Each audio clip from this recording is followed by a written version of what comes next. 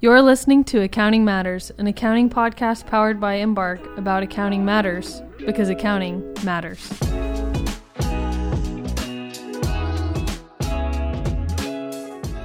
Today's episode closes out our 4-part mini-series on ESG. If you haven't listened to the other episodes, we would encourage you to jump over to those first. The first episode was an introduction to the concept of ESG overall. Episodes 2 and 3 were primarily focused on the E, or environmental aspects. And today we round out the acronym by turning our focus and attention to the social and governance pieces. As you'll hear Adam say in the episode, governance is the driving force behind ESG efforts and is of utmost importance.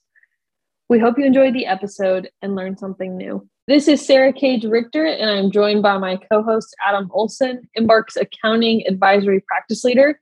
And here to round out the ESG mini-series, we have the whole ESG squad back in the house. We've got Robbie Sundberg, Fabian Garavito, and Caroline Willett to help us cover the S and G of ESG. But before we jump in, Adam, the E seems to be getting most of the attention these days, even as evidenced by our episode breakout. So why is that? Are the S and G the redheaded stepchildren? Are they less important? What's going on? No, definitely not less important. And don't be misled by us combining this into one discussion either today. Obviously, there's been a lot of investor focus on environmental things. The SEC that's kind of the first area they've holistically have proposed rules around. But social and societal, issues and importance, it's still just as relevant. And for some companies, the E may not be as significant to them as some of their social initiatives. Don't be mistaken by the way we've structured it or kind of what you're hearing in the news that the S and G aren't as relevant. I always think about the G as being the overlord of the E and the S. If you don't have good governance, then any strategies you have around improving your environmental impact or social impact are likely to, fall to the wayside. I think that's really helpful. So let's give the S and G the space they deserve. And we'll start with the G side. As Adam alluded to, it's the driver behind all of this. So I think most of us have a basic understanding of what is meant when we hear the term governance, but in the context of ESG, what are we exactly referring to? Sure. So the G in ESG is governance. Corporate governance and related issues encompasses a lot of different areas. So just to quickly hit on a few of those areas. So it's issues and considerations related to the board and management's oversight, its makeup, its engagement on different issues. It's also ethics and compliance issues, ensuring the company and its employees are operating ethically and in compliance with rules and regulations. It's also supply chain issues, ensuring the supply chain is observing appropriate practices when it comes to things like ethics and compliance, a little bit of overlap there, but really supply chain issues as it relates to ESG more broadly. Obviously, that's not an all-inclusive list, but hopefully that's a helpful place to get us started and help our audience start thinking about governance. Yeah, and Robbie, when I hear like kind of the different categories, things that fall under governance, I mean, none of that stuff really surprises me, I would say. It seems like, okay, that makes sense. So if we're thinking about governance in the context of ESG, is the rise in importance around governance really just maybe a consequence of stakeholders just looking for more transparency in how a company is executing on its initiatives and governing those initiatives? Yeah, exactly. Governance has long been a focus for stakeholders, and that's to no one's surprise. In fact, a lot of the key focus areas from years ago are still relevant to stakeholders today. As you alluded to, stakeholders today are increasingly asking for more transparency. They're expecting more in terms of how governance gets done and how that governance is communicated to them. So why are investors wanting this transparency? Like, why is it so important to them? What are they hoping to gain from this? The simple answer to that question is that strong corporate governance gives investors confidence in the way an organization is being run. It provides confidence that the board and others tasked with governance are focused on sustainability and ethics and other issues that matter to investors, and doing so in a transparent way. Investors and other stakeholders, for that matter, want to ensure that an organization's corporate governance positions it for long-term success through mitigating and leveraging risk for long-term competitive advantage in the marketplace. So a significant piece of governance is a company's board of directors. So can you expand on what a company focuses on when it comes to their board composition? Sure, I can take that one. So when it comes to board composition, we really are talking about how your board is structured and assembled. So the composition of your board of directors can include things such as gender diversity, racial diversity, other underrepresented minorities, industry experience, and director tenure. Additionally, board composition includes committees that are made up of board members. So some of the committees to consider when you're composing your board could be like the audit committee, compensation committee, ethics and compliance committee, and maybe even establishing an ESG steering committee that will dictate the company's ESG goals and the steps to take on the path towards achieving those goals.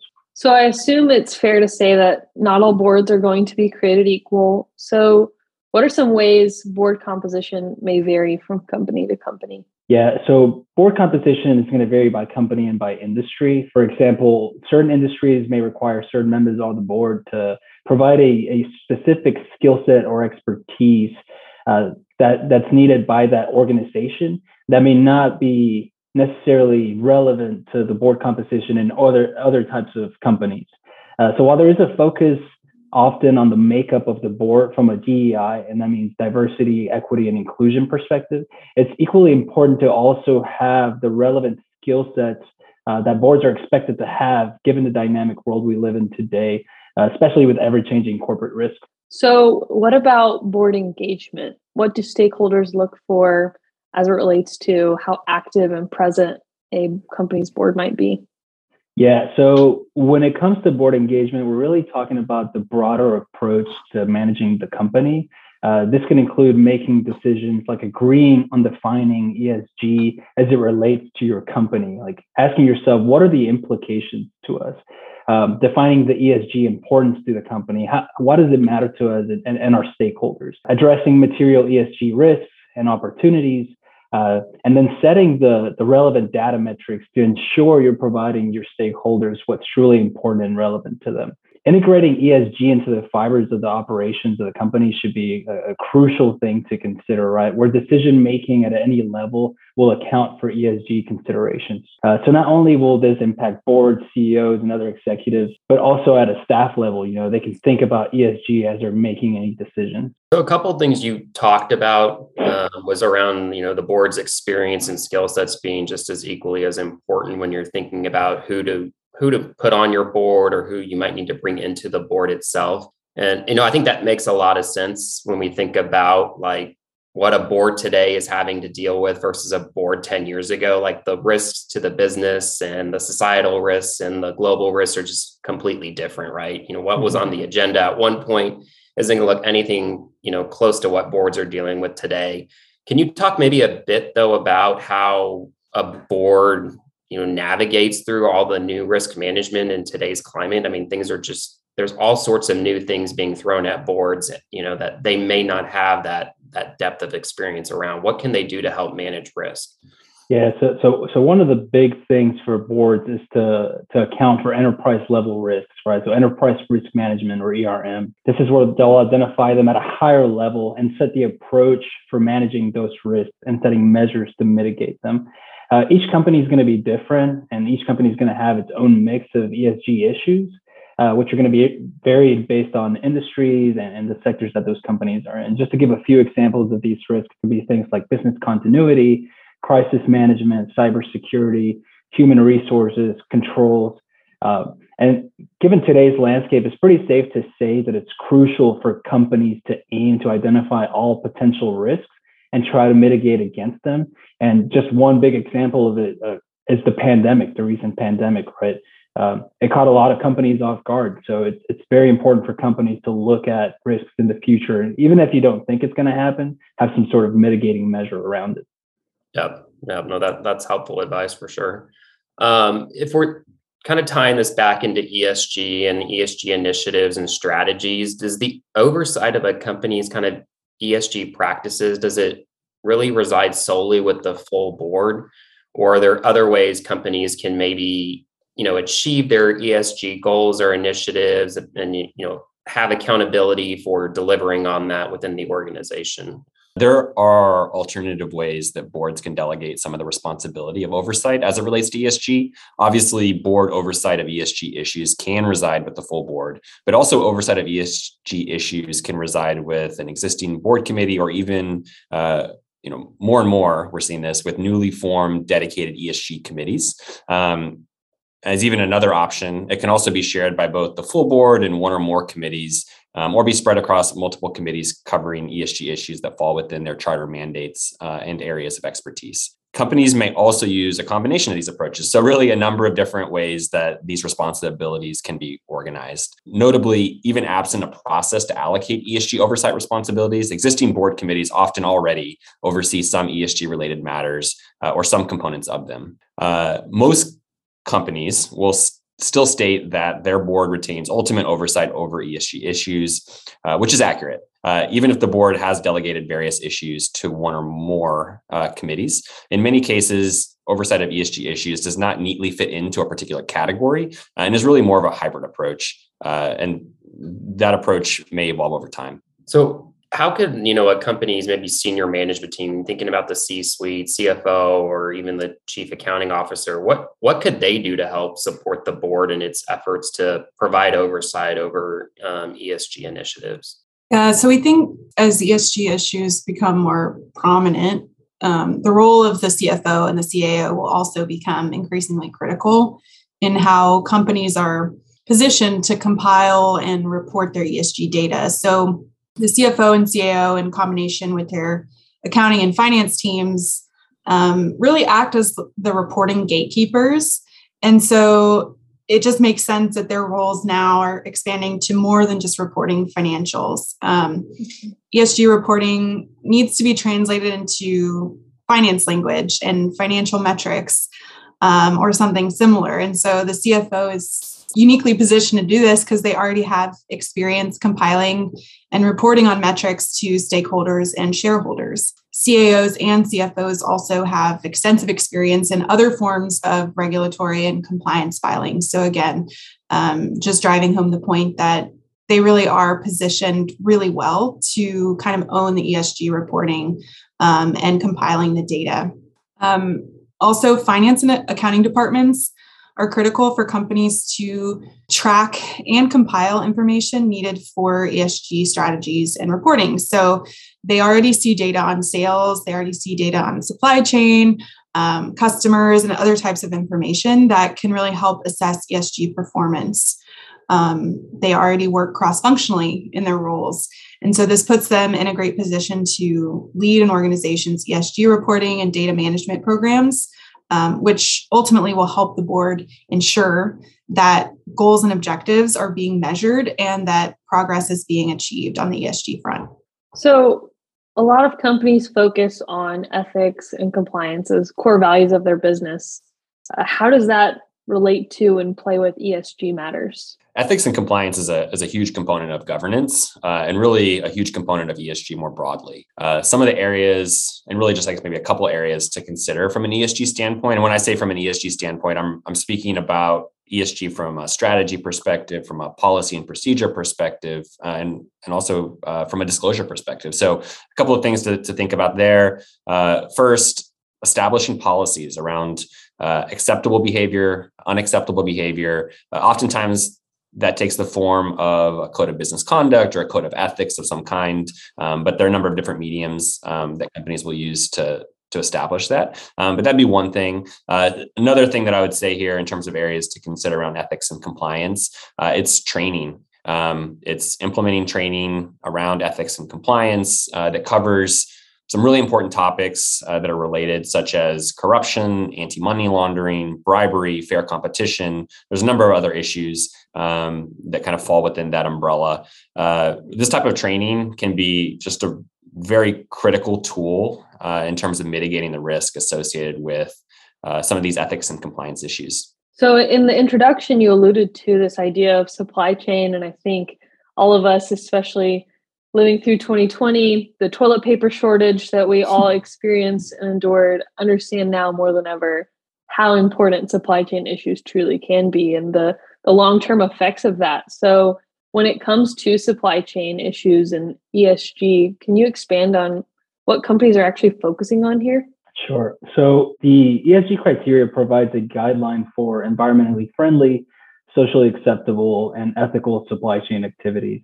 Now, because we're dealing with outside stakeholders, it's fair to say that ESG is as much an external guideline as it is an internal one. To manage ESG-related risks around supply chain activities, companies need to have visibility, traceability, and transparency into their supplier operations. Now, when companies are developing a supply chain strategy or procurement or sourcing strategy, they must keep an ESG focus in the forefront of that decision making. Some of the things to take into consideration when making those decisions can be looking at things like child labor, conflict minerals, modern slavery, human trafficking, corruption and bribery. These are just a few of the things that should be considered. Now, these are important things to actively look at because you have to make the tough decision whether to do business with certain suppliers, right? Especially if they're violating or they're not aligning with your ESG strategy from an ethical standpoint, even if it's cheaper to go with one supplier than another. Yeah, that makes sense. But like when I think about, I guess the modern supply chain world, especially with like global supply chains and how complex of a web those can be, does it make it really challenging to get that transparency, that visibility that you're looking for to evaluate that your supply chain is in line with your company's ESG goals, values, et cetera? Yeah, there's definitely a challenge there. So with a globalized supplier base, it can be difficult to have that visibility into their operations, especially like your direct suppliers, right? If you take it one step further, it can be even more difficult to have visibility into your suppliers' suppliers. This is where you start introducing the different tiers, right? Tier 1 versus tier 2, suppliers you do direct business with versus those that you do indirect business with, such as those further down the supply chain pipeline. It's important to have really good relationships with these suppliers to ensure you have that good transparency to be able to mitigate those challenges that come with the global supplier base. Yeah, so you mentioned like good relationships, and then maybe that's part of a strategy that a company will utilize to help ensure that their supply chains that they interact with align with their goals. But maybe what are some other like strategies you've either seen or you've read about, that companies are doing to help mitigate this challenge? Yeah, companies can use a variety of different strategies, but we do see a few that work consistently well. So first off, big focus on supplier transparency. So this is one of the most crucial components of an effective supply chain ESG program. It's critical when we think about companies having access to credible data, and it helps responsible sourcing managers conduct informed decision-making when onboarding their new suppliers. Transparency can be supported by sending out supplier questionnaires around ESG compliance and or ESG strategy, also performing site visits and ensuring that your suppliers are doing the same things that you are in order to capture good data and ensure all around compliance. Also, companies should prioritize high quality data that's sourced from the ground. So that assessment data really needs to be granular and conducted at the factory level to ensure it's verified and really promotes a holistic view of a company's supply chain, not just what's coming from their corporate office. Additionally, companies like Fabian mentioned, I think Adam, you mentioned it too, companies just need to build relationships with all parties in the supply chain. So from vendors to suppliers, messaging really needs to be conveyed consistently across the board to guarantee that everyone's aligned with the company's sustainability efforts and expectations. And then measure the cost of ownership. So what are your compliance costs as it relates to these responsibility programs in order to measure return on investment and really channel your efforts for impactful change? And then finally, an ESG program needs to align with sourcing and procurement. So making sure those common goals are established and communicated across the organization effectively and across the supply chain. So in today's cultural climate, political involvement or lack thereof, companies' contribution funding or even their lobbying efforts are under extreme scrutiny. So can you talk about how this impacts a company and their ESG efforts? Yeah. So in today's market, companies are, particularly public companies, are a large source of political funding because public policy has a very significant impact on those companies' operations and then their overall long-term success.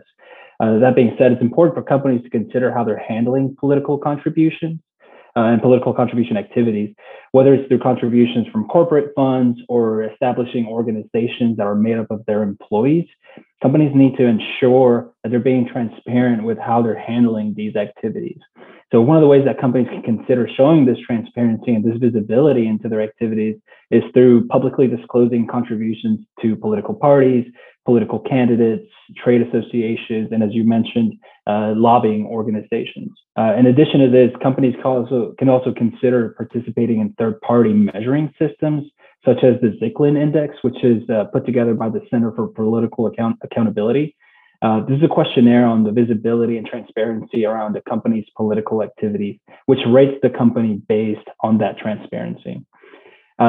I would also encourage companies to consider designating either a specific board committee or an executive who reports to the board to oversee that company's political activity to make sure that they're in compliance with all laws and regulations around it.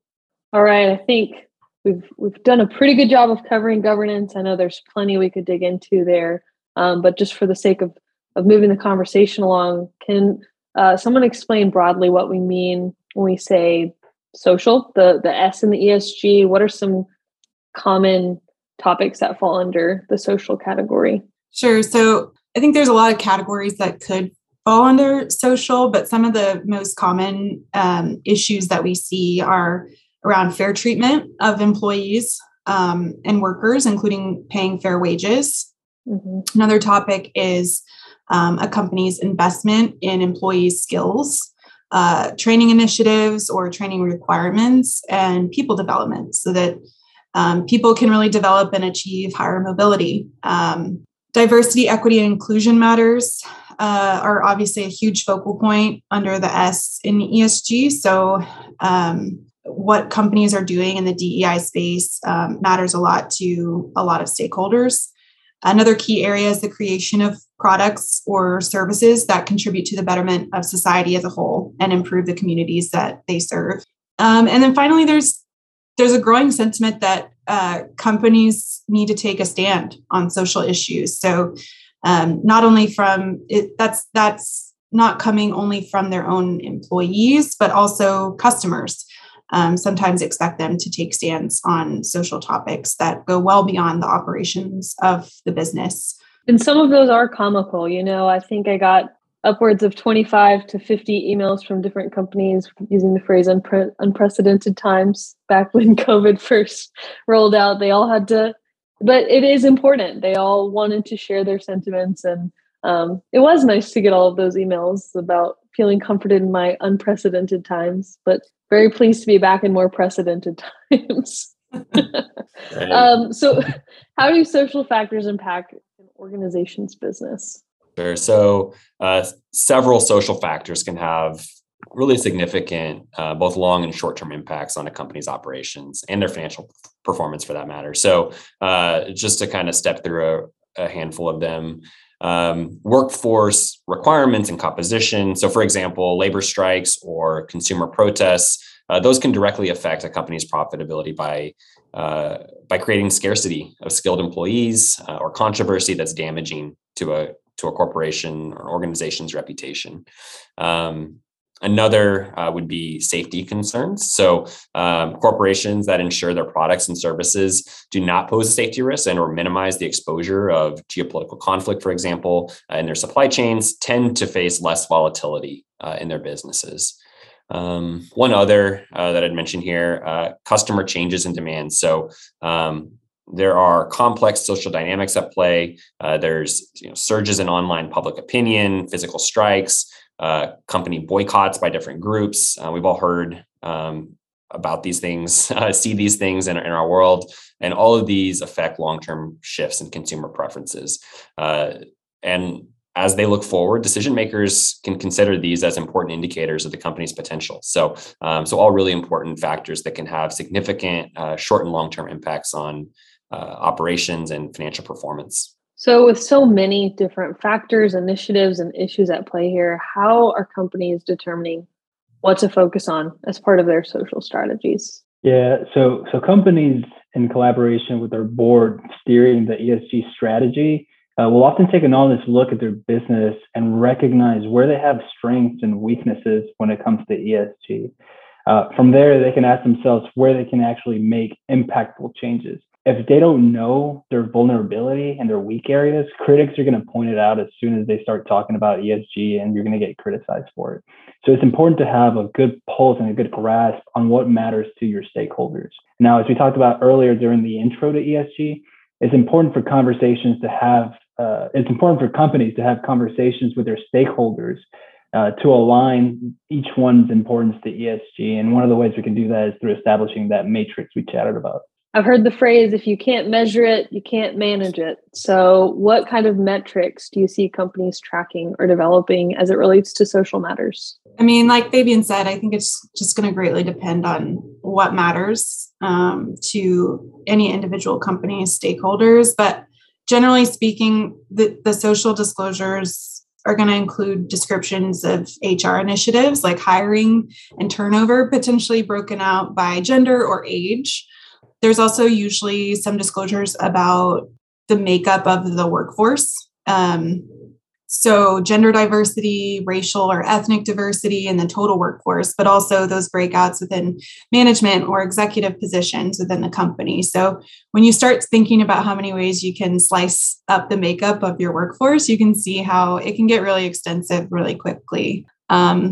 There's also some industry-specific disclosures that could fall into the social section. So in industries that have more workplace injuries like oil and gas or manufacturing, you may disclose more health and safety metrics like injury rate or fatalities to show that your company maintains a high standard for safety and injury prevention. But in industries like technology, you might break out gender and racial diversity of your workforce in STEM roles to show that your company is actively taking steps toward greater representation of females or racial minorities within those roles. And then finally, there's usually disclosures around community engagement, like charitable giving, volunteering, and donations, which really just answer the question, like, what is your company and or your employees doing in the communities that they serve, and what's the greater impact there? So I also know that there's some existing rules that public companies have to follow that relate to human capital. Back in 2020, the SEC,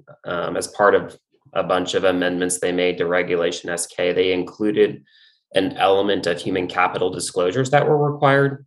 So maybe for those that are listening that aren't familiar with what those amendments included, can you, one of you all, maybe just give a quick recap on what are those requirements that were introduced through those changes? Yeah, the regulatory stuff is the fun stuff, right? So the original provisions of Regulation SK, which basically govern disclosures and filings outside of financial statements, were established a long time ago, more than 30 years ago.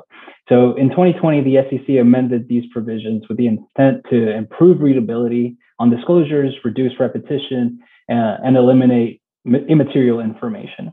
Now, this was done with the intent to simplify compliance for registrants and making disclosures more meaningful to investors. As part of those amendments, the SEC expanded disclosure requirements associated with human capital. Disclosure requirements were previously limited to the number of employees that a registrant has, and you'll see this in the 10Ks, right? They usually disclose the number of employees.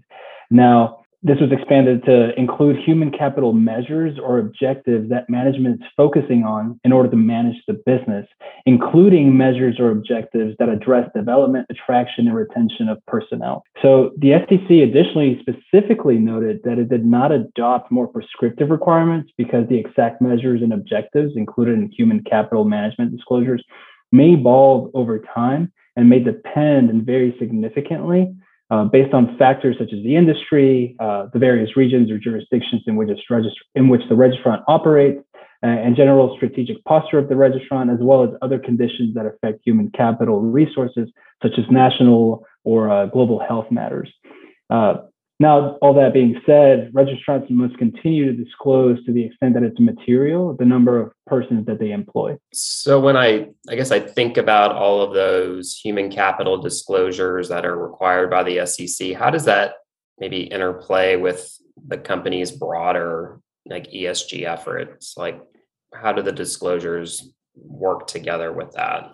Sure. Yeah. So as we saw, the SEC now requires companies to disclose human capital measures or objectives that management is focusing on to manage their business. Now, this can include different social metrics that management is already disclosing or will disclose as they establish their ESG strategy.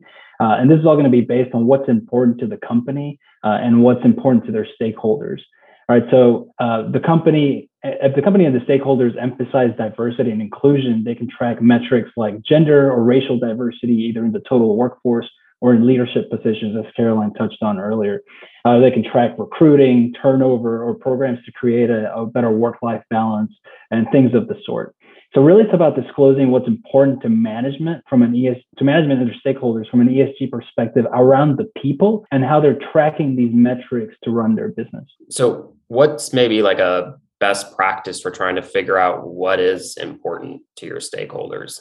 I think we mentioned previously, there's just so many things at play when it relates to social initiatives. So like, what does a company need to keep in mind when they're trying to figure out what is relevant, what is important for their business, to their stakeholders, especially as things continue to change? Yeah, I think it's really just having this discussion. So if you're not already having this discussion, I think definitely start.